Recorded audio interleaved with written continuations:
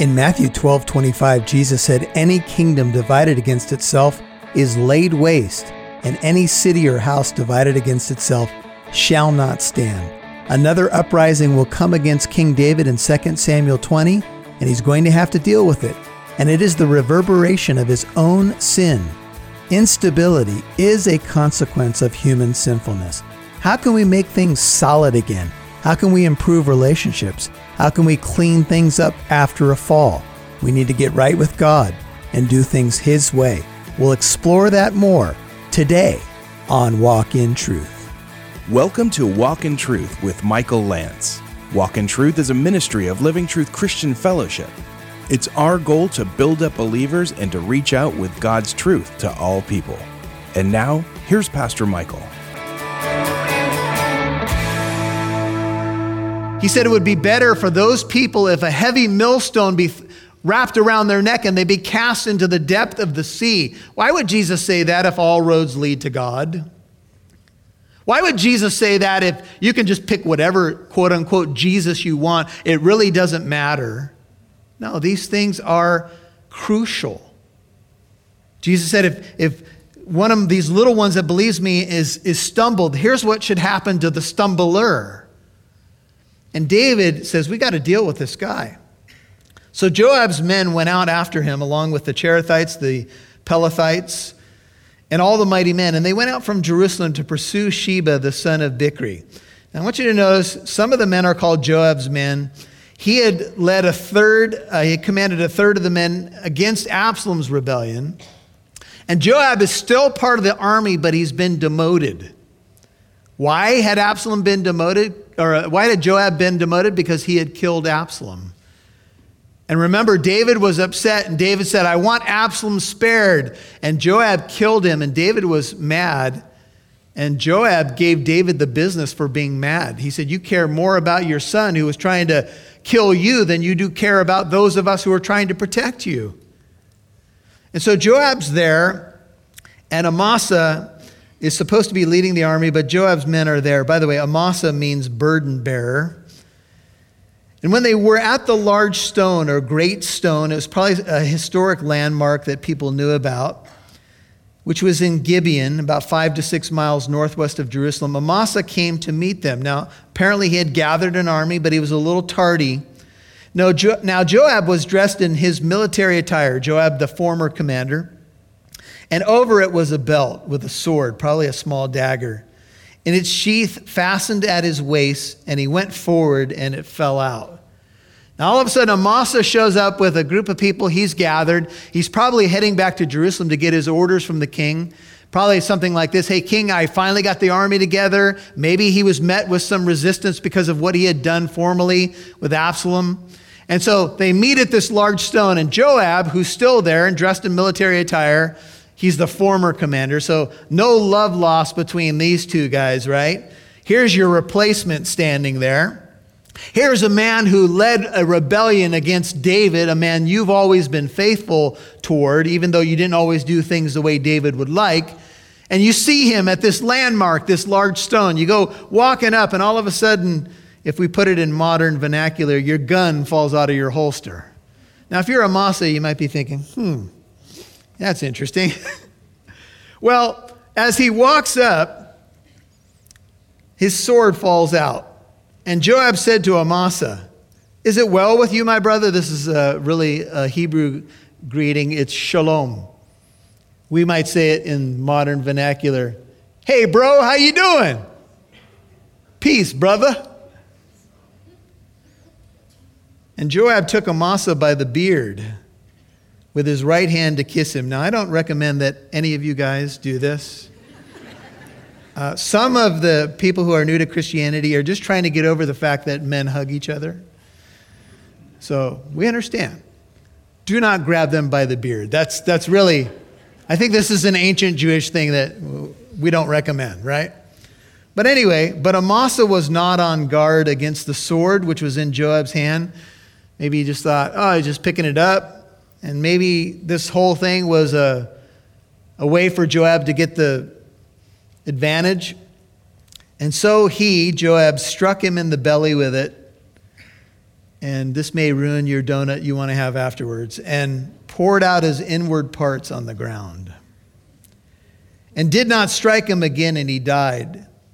And then Joab and Abishai, his brother, pursued Sheba, the son of Bichri. Well, that's a nice greeting. Hey, brother, how you doing? Ooh! And it was over. And he's there now bleeding in the middle of the highway and dead. And some of you are thinking, what is Joab's problem? Exactly. That's what David always wondered about this guy. It seemed like Joab had David's back, but did things the way David didn't want them done. It seems for Joab, the answer was always the sword. And you may have a few friends in your life like this. You got to calm them down every now and then. Hey! When I first came to the church, we were playing in a Christian softball league. How many of you have ever played in a Christian softball league? Christian softball leagues are not always so Christian. And oftentimes, in the midst of competition, because we know how competition brings out the best in everybody, right? We would have some of our teams who would get a little upset at the umpire. If you've ever tried to be an umpire, you can't please the people. Half of the people are always mad at you, right? And so some of our players would be jumping up and down. I think that's a terrible call. You gotta be good. You need some glasses. And I'd be going, guys, this is a Sunday Christian league. Let's calm it down a little bit, right? Sometimes we just lose who we are. So Joab ends up killing Amasa, and maybe because he felt like Amasa was a traitor. Later in 1 Kings 2, David tells Solomon, he says of Joab that he shed the blood of war in peace. He put the blood of war on his belt and about his waist, and on the sandals on his feet. So David says to Solomon, act according to your wisdom, and do not let his gray hair go down to Sheol in peace. 1 Kings 2, 5 and 6. Ultimately, he was held responsible for what he did. Now there stood by him one of Joab's young men, verse 11, and said, whoever favors Joab and whoever is for David, let him follow Joab. Let's get moving, in other words. But Amasa lay wallowing in his blood in the middle of the highway. And when the man saw that all the people stood still, he removed Amasa from the highway into the field and threw a garment over him. When he saw that everyone who came by him stood still. You can imagine, you're one of the soldiers there. You see this meeting taking place. It looks like they're going to have a cup of coffee, and all of a sudden someone is laying there dead. And the people were stunned. And each person, as they were walking by, couldn't help but look at his dead body there in the middle of the street. And so one of the men pulled the body off the highway, put a cover over it, and basically said, if you're on David's side, you need to follow Joab right now. That was a lot of pressure to put on the people. And as soon as he was removed from the highway, all the men passed on after Joab to pursue Sheba, the son of Bichri. Now this is Sheba, went through all the tribes of Israel to Abel, even to Beth Makkah. Many of you remember from a previous sermon that Beth Makkah is a Boston way of saying the house of Makar. I thought that would go over better, but apparently it did. Makar, my car in Boston, never mind. Anyway. See, people are walking out just because my jokes are horrible. I know you're not doing that, JT. I love you. I'm used to it. It's okay. And so, all the Berites, verse 14, probably another way to say the Bichrites, a clan or the father of Sheba, they were gathered together and also went after him. So he got some sort of following, did this Sheba, this rogue leader, but it seems like he didn't have a whole lot of success. It was just people from his clan. And he went about 100 miles to the north, 25 miles north of the Sea of Galilee. This is the top of the nation of Israel, probably near the base of Mount Hermon. And he set up shop in this place called Beth Makkah. And he tried to entrench himself there. And so here comes the pursuit, and they came and they besieged him at Abel Beth-Makkah, and they cast up a mound against the city. This would be a siege mound. This is how ancient warfare took place. They would start using the earth and stuff like that, and they would, if you had a wall, they would start just building this ramp until they could get to you. If you ever get a chance to go to Israel, you can go to the top of a place called Masada, and it's this ancient fortress that was built by King Herod, and you got to go up on a cable car basically to get up there. And the Roman army built a siege ramp all the way up this steep hill to finally get to the people that were up there. And it would take them weeks, months, even years to do it. But in ancient warfare, if you had a wall, this is what they do. They just start the earth and they just start building up a ramp until they finally could get to you. And so they're there. They cast up the mound, verse 15, middle. They stood at its rampart. All the people who were with Joab were wreaking destruction in order to topple the wall. They were beating on the wall. Now, if you're one of the people in the city and Sheba has just come by lately and you're like, all right, what's all the hubbub about? Well, there's some people here mad at Sheba. Now, here's the way sometimes things work. Somebody like Sheba gives a great speech and says, follow me, forget about David, follow me. He prints posters and that kind of thing, right? And people go, yeah, you know what, Sheba's the man, Sheba. And then all of a sudden, you're held up in some city and Sheba has an army mad at him. How committed are you now to Sheba? Those are questions you need to ask, right? The commitment level of one's spiritual life and otherwise could be tested in times like this. And so all of a sudden they're beating on the walls. They're trying to preach. Hey, listening family, if you're new to Walk in Truth, my name is Michael Lance. I'm the senior pastor of Living Truth Christian Fellowship in the city of Corona in Southern California. Hey, recently I've written a book called Suit Up, Putting on the Full Armor of God. It shows you how to put on what God has provided so that you can stand strong in the spiritual battle and stand strong against temptation with the resources that God provides. This book is available at the store at walkintruth.com. Go to walkintruth.com, click on the store, click on the book. I'll get you a signed copy, and your donation will help support Walk in Truth and help us reach out to more people. Again, the book is Suit Up, Putting on the Full Armor of God, available at walkintruth.com. That's walkintruth.com. Follow me, forget about David, follow me. He prints posters and that kind of thing, right? And people go, yeah, you know what, Sheba's the man, Sheba. And then all of a sudden, you're held up in some city and Sheba has an army mad at him. How committed are you now to Sheba? Those are questions you need to ask, right?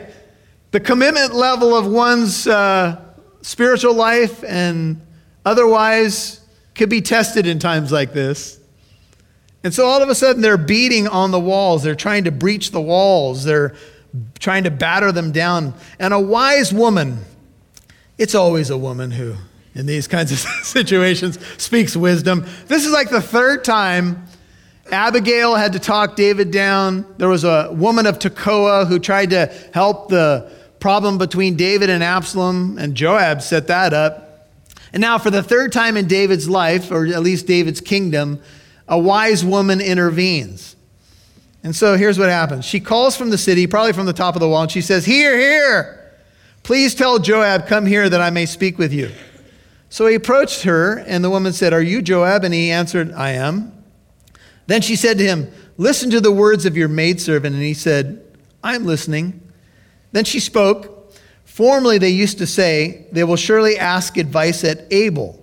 And thus they ended the dispute. She says, hey, this city had a reputation. In former times, if people had a dispute, they would come here, and there were maybe an ancient type of counselor, and people could work things out in this city. That's the type of city that you're beating on the walls of right now. Could we talk for a moment? And Joab said, I'm listening. Okay, tell me, give me your best argument. She said, well, I am of those 19 who are peaceable and faithful in Israel. I'm a peaceable person. I'm a faithful person. I'm an Israelite. You are seeking to destroy a city, even a mother in Israel. This is a mother city, if you will. Why would you," and the "you" is emphatic, "swallow up the inheritance of the Lord?" Why are you going to destroy one of God's cities? You know, sometimes when we're trying to deal with rogues or problems, we have to hurt things around us. And that's the decision that's before Joab. And Joab was known to kill people who were part of Israel without even thinking twice. And the woman is calling him out. And I want you to see for a second the application.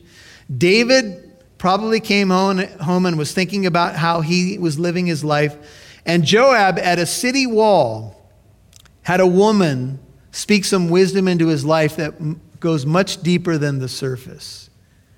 Because if you look at the verse, the woman says, "Why are you trying to swallow up," the idea is even kill, "the inheritance of the Lord?" Now think about it. This is what Joab had done multiple times. He had swallowed up the inheritance of the Lord. In trying to protect David, but in doing things his way instead of God's way, he had hurt people when that's not in all likelihood what God wanted at that moment. And it's certainly not what David wanted. And so she says, why, if I can peel it back for a second, why do you do this kind of thing? Why do you continue hurting people who are part of the inheritance? The National Day of Prayer is coming, and the theme is unity for this year's National Day of Prayer.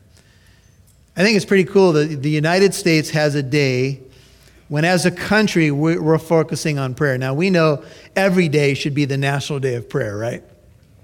But the theme is to preserve unity in the bond of peace.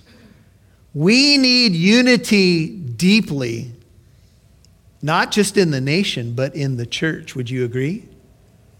If the church could come together and be unified around the truths of the faith and try to win cities for the sake of the greater kingdom, if it could be about the kingdom of God, we would be accomplishing much more than we're accomplishing, because the church is in many ways divided. And the theme this year is unity. Here's Joab at this wall trying to breach the walls of a city of Israel, and it's like, the woman's like, stop. Why are you trying to swallow up your own people? The name Joab means the Lord is our father, or the Lord is father, and he was trying to destroy the mother of Israel. How many times has it been said that Christians are famous for having their firing squads in a circle? You'll get that in a couple of seconds. Right? We tend to shoot our own. We tend to knock down walls that belong to us. And so Joab's at the wall, and the woman says, look, why? Some of you need to mark this. Why would you swallow up the inheritance of the Lord? Now Joab responded, and he said, far be it from me that I should swallow up or destroy. Maybe he had a moment of realization that I got to stop doing this kind of thing. Far be it from me that I should destroy this city. Such is not the case. But a man from the hill country of Ephraim, Sheba the son of Bichri by name, has lifted up his hand against King David. Only hand him over, and I'll leave. The woman over the wall. Well, what's the real problem here? Joab says, there's only one problem. We'll stop knocking down your walls. We'll stop the attack. Just hand over this Sheba character, and I'll leave. So the woman said to Joab, hey, just 1 second. End of verse 21. We'll throw his head over the wall to you. This is glorious. Isn't this wonderful? This is the Bible. This is how it works, right? You read the books of the Bible, you're like, really? Really? So they called a quick committee meeting in the middle of the town, something like this. Hey, the wise woman has texted everybody for a quick corporate meeting.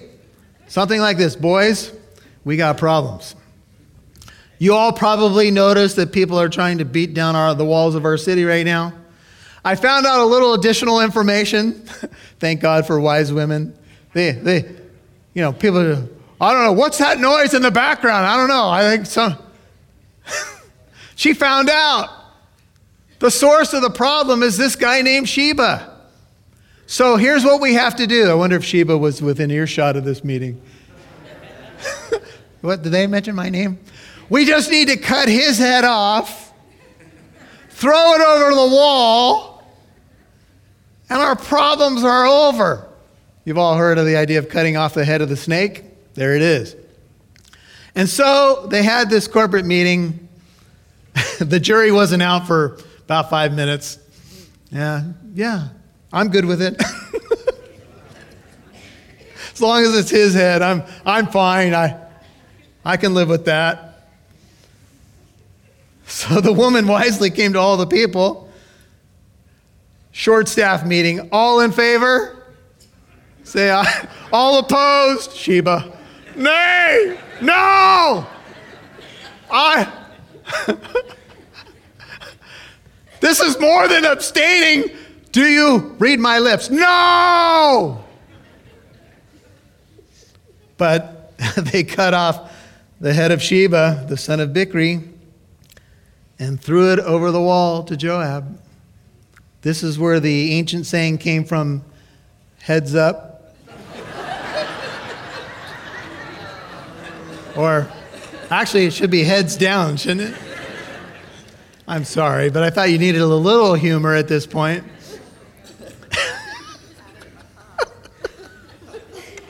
And so, what you'll find about people like Sheba is when they try to get ahead,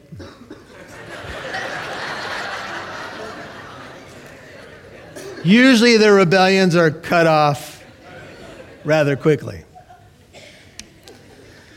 So I don't know if Joab had a catcher's mitt, but over the wall goes Sheba's head. You're like, some of you haven't been to church for a while. Like, I went to this church this morning. You won't believe what. Guys talking about heads flying over walls. And anyway, so Joab made the catch, and that was it. He blew the trumpet, middle of 22, and they dispersed from the city, each to his own tent. And Joab also returned to the king at Jerusalem. Now, I'm sure he had a package for him, but we won't go into that. And I'm sure the people in the city were like, good call, wise woman. A couple of high fives, and there you go. Rebellions like Sheba's often die this way because people can be fickle. Can you imagine the people around Sheba? Yeah, let's get David. Yeah, we have no inheritance. And then people are beating on the walls. It's like, yeah, it sounds good. Let's cut his head off and we'll move along. And so Joab headed back. Now Joab was over the whole army of Israel, 23, and Benaiah, the son of Jehoiada, was over the Cherethites and the Pelethites. This is just a quick summary of David's cabinet. Adoram, or it may be Adon Aram, was over the forced labor. This is something earlier in David's leadership was not there, but now he had forced labor. Jehoshaphat, the son of Ahilud, was the recorder or secretary. Sheva was the scribe. Zadok and Abiathar were the priests, and Ira, the Jerite, was also a priest to David. A couple quick things and we'll be done. David's cabinet had changed, and if you want to cross-reference chapter 8, verses 15 through 18, there are some differences in David's cabinet, and the differences were some people had been replaced, but it says in chapter 8 that David's kingdom was led with equity and righteousness. Could that be said of David's kingdom today, at this moment in the Bible? Probably not. They had forced labor now. That's not something that they had in the past, but they had gone to so much war that now they had people in some form of slavery. And you read your Bible and you think about David and you go, man, everybody turn to Hebrews 12. And you think, oh, David's kingdom is a wonderful reflection of the coming kingdom of God. Oh, not so much. Many times it was a poor reflection because human structures fail us. And sometimes we look around and all we can say is, your kingdom come, or come, Lord Jesus. God bless you. Now, take a look at Hebrews 12, 22 through 29. And Shane, if you can hear my voice, come on up. Here's what we have. We are the church, and the gates of Hades will never prevail against us. And you, Hebrews 12:22, have come to Mount Zion, to the city of the living God, the heavenly Jerusalem, to myriads of angels, to the general assembly and church of the firstborn who are enrolled in heaven, to God, the judge of all, to the spirits of righteous men made perfect, and to Jesus, Hebrews 12:24, the mediator of a new covenant, to the sprinkled blood which speaks better than the blood of Abel. See to it that you do not refuse him who is speaking. For if those did not escape when they refused him who warned them on earth, much less shall we escape who turn away from him who warns from heaven. And his voice shook the earth, but now he has promised, saying, yet once more I will shake not only the earth, but also the heaven. And this expression, yet once more, denotes the removing of those things which can be shaken as of created things, in order that those things which cannot be shaken may remain. Therefore, since we receive a kingdom which cannot be shaken, let us show gratitude, by which we may offer to God an acceptable service with reverence and awe, for our God is a consuming fire. Hey, listening family, if you're new to Walk in Truth, my name is Michael Lance. I'm the senior pastor of Living Truth Christian Fellowship in the city of Corona in Southern California. Hey, recently I've written a book called Suit Up, Putting on the Full Armor of God. It shows you how to put on what God has provided so that you can stand strong in the spiritual battle and stand strong against temptation with the resources that God provides. This book is available at the store at walkintruth.com. Go to walkintruth.com, click on the store, click on the book. I'll get you a signed copy, and your donation will help support Walk in Truth and help us reach out to more people. Again, the book is Suit Up, Putting on the Full Armor of God, available at walkintruth.com. That's walkintruth.com. Thanks for listening to Walk in Truth. Pastor Michael would love to hear from you. You can write him when you visit walkintruth.com.